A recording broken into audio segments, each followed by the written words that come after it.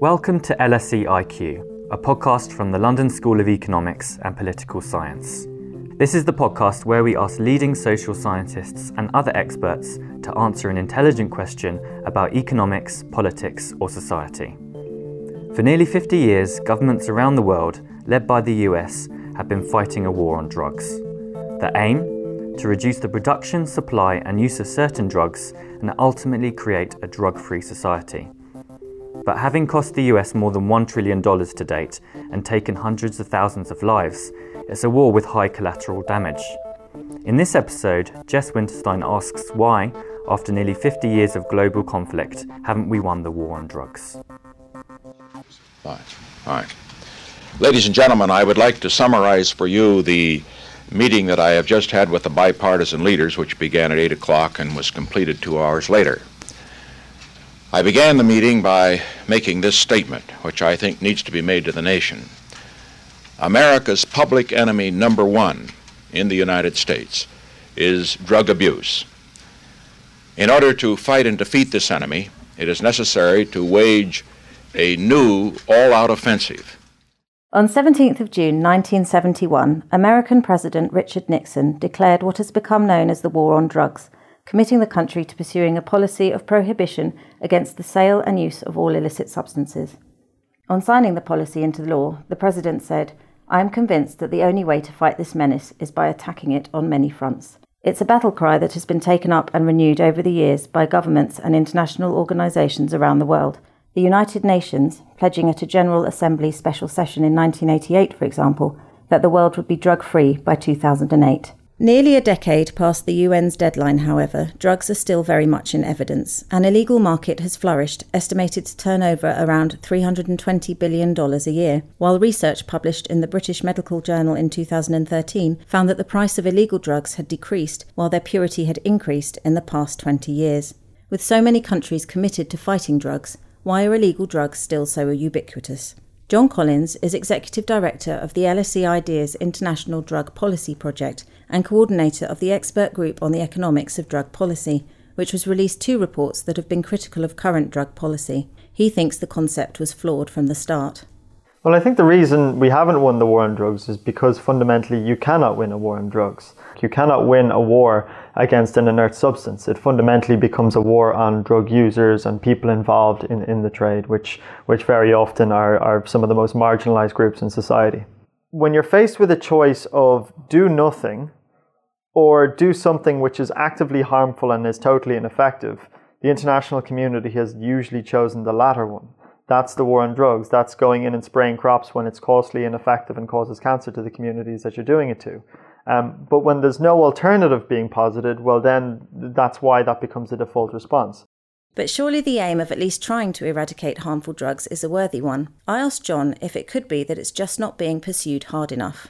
Yeah, I think for most of the last century, the idea was there is one direction to go. It is through more prohibitions, more controls, more repression. And eventually, if every state lives up to its obligations and invests enough resources in that, we will eventually overcome this issue. That was shown to be false, by something as simple as the balloon effect, where suppressing successfully in one area means that it pops up in another area. You suppress in the Caribbean, it pops up in Mexico. You suppress in Mexico, it pops up in Guatemala. And we have lots of evidence around that balloon effect over the decades. The ideas underpinning pursuing drug policy via war on drugs were fundamentally flawed to begin with.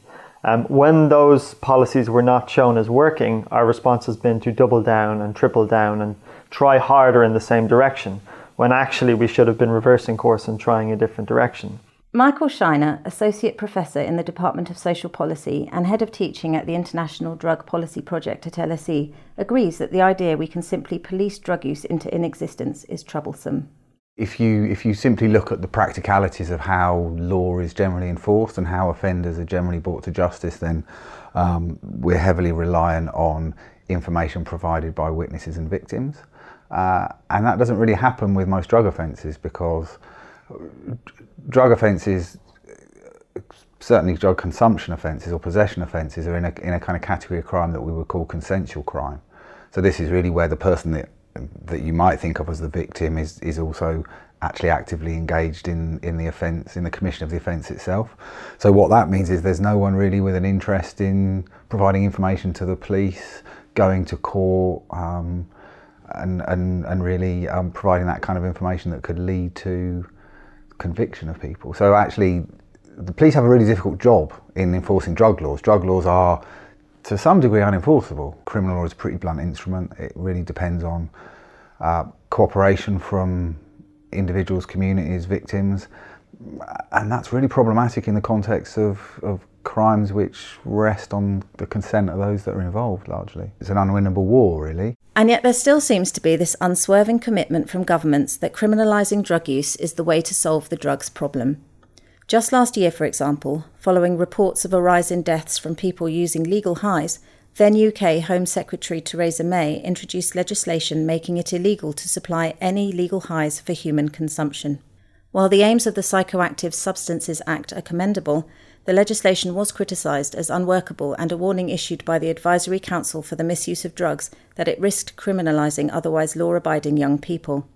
I asked Michael why, if half a century of prohibition hasn't solved the drugs problem, this commitment to the war on drugs still persists. If the policy isn't achieving its stated aim, perhaps its stated aim isn't its real purpose.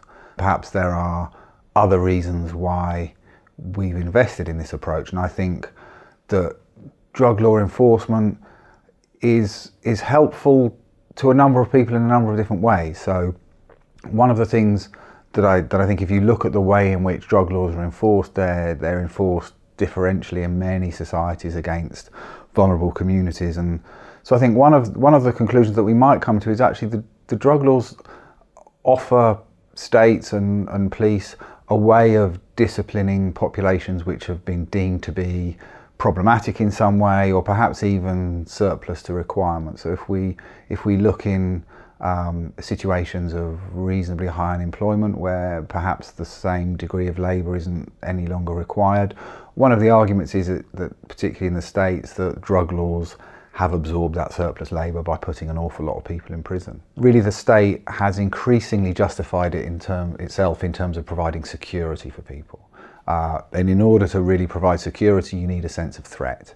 And I think in recent years, the threat discourse has really coalesced around two things. It's coalesced around terrorism and it's coalesced around drugs. So that drugs have been framed very much in terms of this threat discourse. And I really think that's in a way which is actually disproportionate to the harmfulness of the substances themselves, as distinct from the harmfulness of the policy that we have around them. But I think that idea of drugs as posing an existential threat, as being the basis of organised crime, of destabilising societies, has really provided a way in which the state has justified not only its continued existence, but an increasingly interventionist role in people's lives. Danny Kushlik is founder and head of external affairs of the Transform Drug Policy Foundation, a charitable think tank that campaigns for the legal regulation of drugs both in the UK and internationally. I spoke to him via Skype to find out why the foundation supported such a radical change in policy. He agrees that there is more going on behind the laws and rhetoric than simply the desire to stop people taking harmful substances. Well, the first thing is that the war on drugs is actually a misnomer. It's very clearly a war on people, and was set up primarily, in our view, as an act of xenophobia. It was a war against people who were using the wrong drugs, basically. And in terms of winning it, it was never set up to be won in the first place. The idea was that this was a group of people who could be identified as the other and as a threat. And the war was for in order to fight. So it's really a political stance. The idea that drugs are hurtful for people and therefore they have to be criminalised, that's completely not the way to look at it? Well, you can see very clearly the drugs that were included in our contemporary drug war, which is codified in the 1961 Single Convention on Drugs, put in place at the UN, that the drugs that are exempted from that are tobacco and alcohol, or nicotine and alcohol.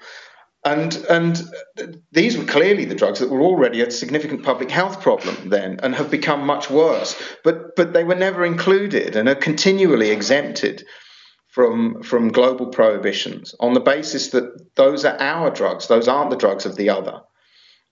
So in terms of dealing with what was ostensibly a health issue, the question was why were nicotine and alcohol left out? And the answer was it was never an attempt to deal with a health problem. Your argument, obviously, with Transform is that drug prohibition just will never work. Is it not a case that maybe they should just add alcohol and nicotine and get harder on their approach? Or, why do you think that we really do need to have a completely different shift in how we view drugs? We have a society where people use drugs for fun and for curiosity to change their state of consciousness.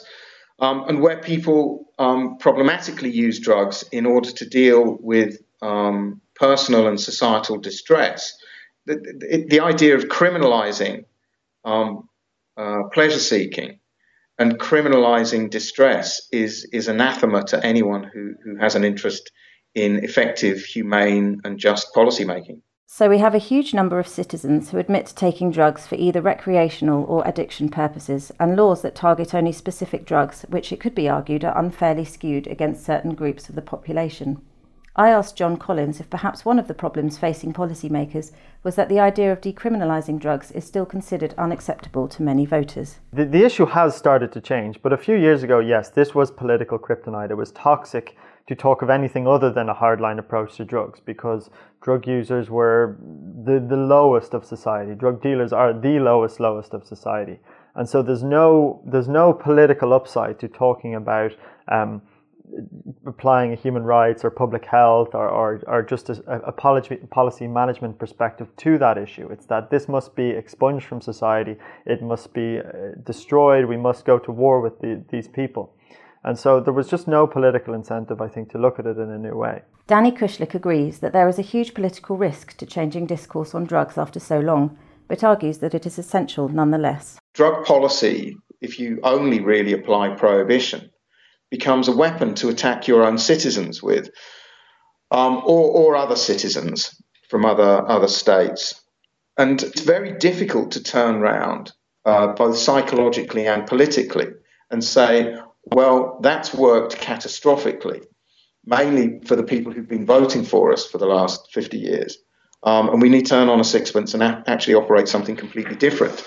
And something that we as drug warriors have portrayed as being soft on drugs and not providing the protection, particularly to young people, that we have been duping the public into believing with regard to prohibition. It's very hard to turn around and say, no, we're going to do something different. And does the general public have to play a bigger part? Because I get the impression as well that certainly for the UK politicians, it's seen as, a vote loser to suggest anything other than being hard on drugs. It's an interesting one. In Uruguay, President Mujica moved forward on the issue in the absence of significant public support for cannabis regulation. And despite a significant effort to increase levels of support amongst the population, it never got above 40% support. So the moves that have been made in Uruguay have been done in spite of the fact that there is limited voter support, which is absolutely commendable because it demonstrates the leadership that can be taken here. Where Roy Jenkins did that in the late 60s, when as Home Secretary in the UK, he moved on abortion, death penalty, and the legalization of homosexuality, when presumably there wasn't that much support for them. And it demonstrates political leadership. The narrative that politicians have in the UK about it being a vote loser probably aren't true. It's more a thing of the fact that they've spent so many decades beating each other up, weaponizing the policy and using it to attack political opponents,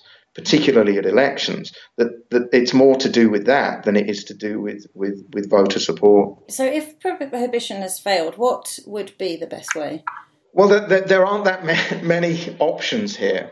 If you don't use prohibition, you have to use some form of regulation. And that means transferring production and supply from organised criminals, unregulated dealers, and entrepreneurs who don't want to pay tax and who are happy to use violence to stamp their will on their turf. We have to transfer it into the hands of pharmacists, of doctors and licensed retailers. And that is self-evidently a better way of providing opportunities to put in place price control, purity guides, safer use warnings, and all the kind of things that you would want to have in order to protect ordinary citizens. Because the prohibition is effectively there to protect, intentionally or not, the interests of organised crime, and the free market approach, which basically gifts the drug trade to big pharma, big alcohol and big tobacco, just protects corporates. So what we're after is strict government regulation, and you can pretty much work it out for yourself. There are drugs that you'll be going to be able to buy from a pharmacist, some that you're only going to be able to get on prescription, and some that you can get from a licensed vendor. John Collins agrees that taking a new policy approach wouldn't mean that drugs like heroin or crack cocaine would be suddenly available for all. Regulation inevitably involves prohibitions. Do this, don't do this. This is technically allowed, this is technically not allowed. Alcohol is available in the UK, but certain types of consumption are prohibited. Consumption under a certain legal age, selling at certain times, consuming in certain venues and places. So there will always be an element of, quote, prohibition. The question is where you draw that line. And so I don't envision that an optimal regulatory framework for something like heroin would be free access. There will be certain types of prohibitions on who gets to supply it and how it's supplied and who can consume where. The question is where we draw that line. And that's where this becomes a more complex issue. Where you've got an established heroin-consuming population, let's say, prohibition has minimal effects on groups that are already consuming the drugs because they're going to find some way to get them when there's a demand, there'll be a supply. So moving away from, quote, prohibition in that context may be more a case of who's the supplier? Is it going to be the government or is it going to be the black market? So that's why I think prohibition will always have a role in this. It's just a question of how you define prohibition, and it's more of a kind of where you draw the limits rather than this kind of idea of a blanket, we will stop all consumption and all supply in all places. Now, the issue we're facing now is that the narrative has changed, the discourse has changed pretty significantly. But the problem is we've had no policy experimentation in this area for decades. We don't know exactly what alternatives look like because very few states have tried alternatives. We have some models that we can move towards, such as public health models tried in places like Switzerland and Germany and places like that. But it's going to be an incremental process of trial and error. And we see that in the case of marijuana legalization, where we're just starting to see what happens when you shift from a fully illegal market to a regulated market in parts of the US and Uruguay and other places. Michael Shiner also believes that change will need to come from a more local level. I think there are on the international stage, on the global stage, there still are very powerful advocates of prohibition. I really don't see that change is going to come from above. I think this is really a situation where you're going to get progressive developments occurring at a local level and hopefully filtering their way up. I think if we're waiting for global leadership to bring an end to the world, to the war on drugs, I think we will be waiting an awful long time. That said, I mean, there is a fragmentation, so certainly various former presidents of states in Central and Southern America have made it very clear that they think we need a shift in global policy, that we need to move away from prohibition, that it's actually wrought huge harm on their countries and other countries' producer countries, trafficker countries. So certainly there's a shift, but I really don't see leadership on this issue coming from established politicians, because I think the difficulty that established politicians have is not only are there not really any votes to win in relation to drug reform, there's actually quite a lot of votes to lose. So politicians are in a bind over this. If changes are to come from those working on the ground, the police would seem a logical place to start. In the LSE expert group on the economics of drug policy report After the Drug Wars, Michael points to a central paradox of drug policing, that what is politically acceptable cannot be achieved, but what is achievable is not politically acceptable. He warns that inappropriate policing increases market violence, harms health and damages police legitimacy, and suggests that a better way to tackle the underlying problems that drugs cause would be to reorient the police to focus more on harm reduction. I asked Michael what he meant by that. I think you can say that illegal drugs are a source of harm, but certainly I would argue that a very large proportion of that harm is actually due to the way in which we manage or mismanage the problem. So a huge amount of the harm comes from criminalisation rather than the drugs themselves. So the idea of harm reduction, simply put, is that you don't focus on seeking to eliminate drug use, that what you focus on is trying to reduce the attendant harms that come along with drug use. And really, I think the overwhelming evidence is that once you have established drug markets, there's very little you can do to eliminate them, certainly in terms of enforcement, that really eliminating drug markets through enforcement, there really is very little, if any, evidence to support that as a viable strategy. That said, that doesn't mean that the police are unable to affect drug markets, that we know actually they can. And what the police can do is that they can shape the market in important ways, so they can push it in certain directions. So the idea is that we shift the thinking away from police action being focused on this elusive and illusory aim of trying to eliminate the drug market, which is really an impossibility, and focus on reducing the harms that come along with it. What that might mean, for example, so one of the things that's been documented is if the police have a particular crackdown on a drug market, and let's say, for example, that they use carrying in syringes as evidence of an offence in relation to drug use, and that they're going to arrest people on the basis that they're carrying syringes. That has a number of damaging consequences, because what that means is that people are going to stop carrying syringes in order to avoid detection. If they stop carrying syringes, they're much more likely to share injecting equipment, which comes with all sorts of increased risks around HIV and other bloodborne infections. So the idea here is that actually, from a harm reduction perspective, that what we'd be looking at is the police being much more careful in terms of how they're interacting with drug users.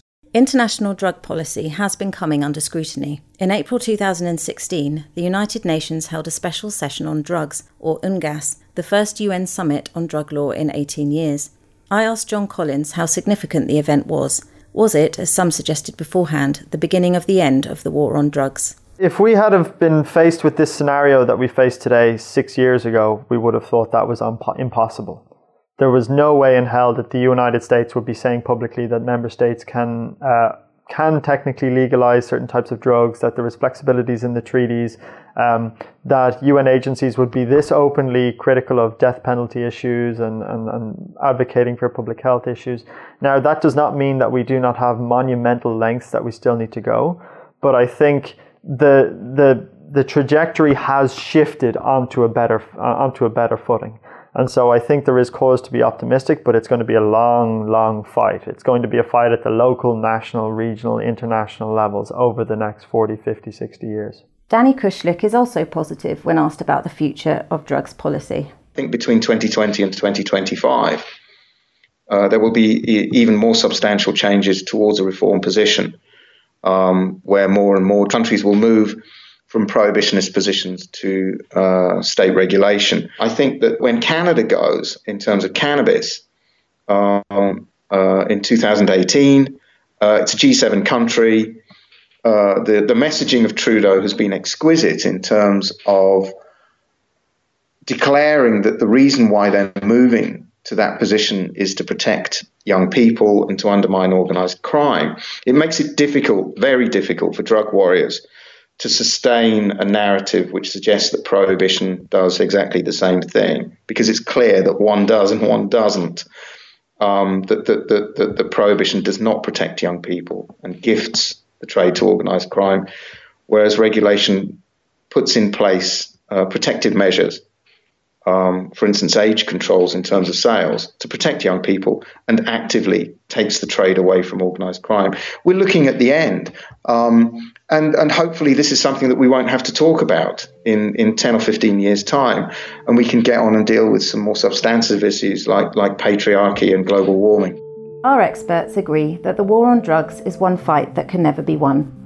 Perhaps when it comes to drugs, we need to stop thinking in terms of winning and losing, and instead embrace the idea that an end to prohibition doesn't have to mean that the battle against drugs has been lost. What do you think? Tell us using the hashtag LSEIQ. This episode of LSEIQ was produced by Jess Winterstein, Tom Williams and James Ritty. It was based in part on the following research. Ending the Drug Wars, a report of the LSE Expert Group on the Economics of Drugs Policy, published by LSE Ideas and edited by John Collins. After the Drug Wars, a report of the LSE Expert Group on the Economics of Drug Policy, published by LSE Ideas, edited by John Collins and with contributions by Michael Shiner. Drug Policy Reform and the Reclassification of Cannabis in England and Wales, a Cautionary Tale by Michael Shiner. And Ending the War on Drugs, How to Win the Global Drug Policy Debate, written and edited by Steve Rolls, Lisa Sanchez, Martin Powell, Danny Kushlik and George Merkin, and published by Transform. For more episodes of this podcast and all associated links, and to subscribe on iTunes and SoundCloud, please visit lse.ac.uk/IQ. See you next time when we ask, what's the secret to happiness?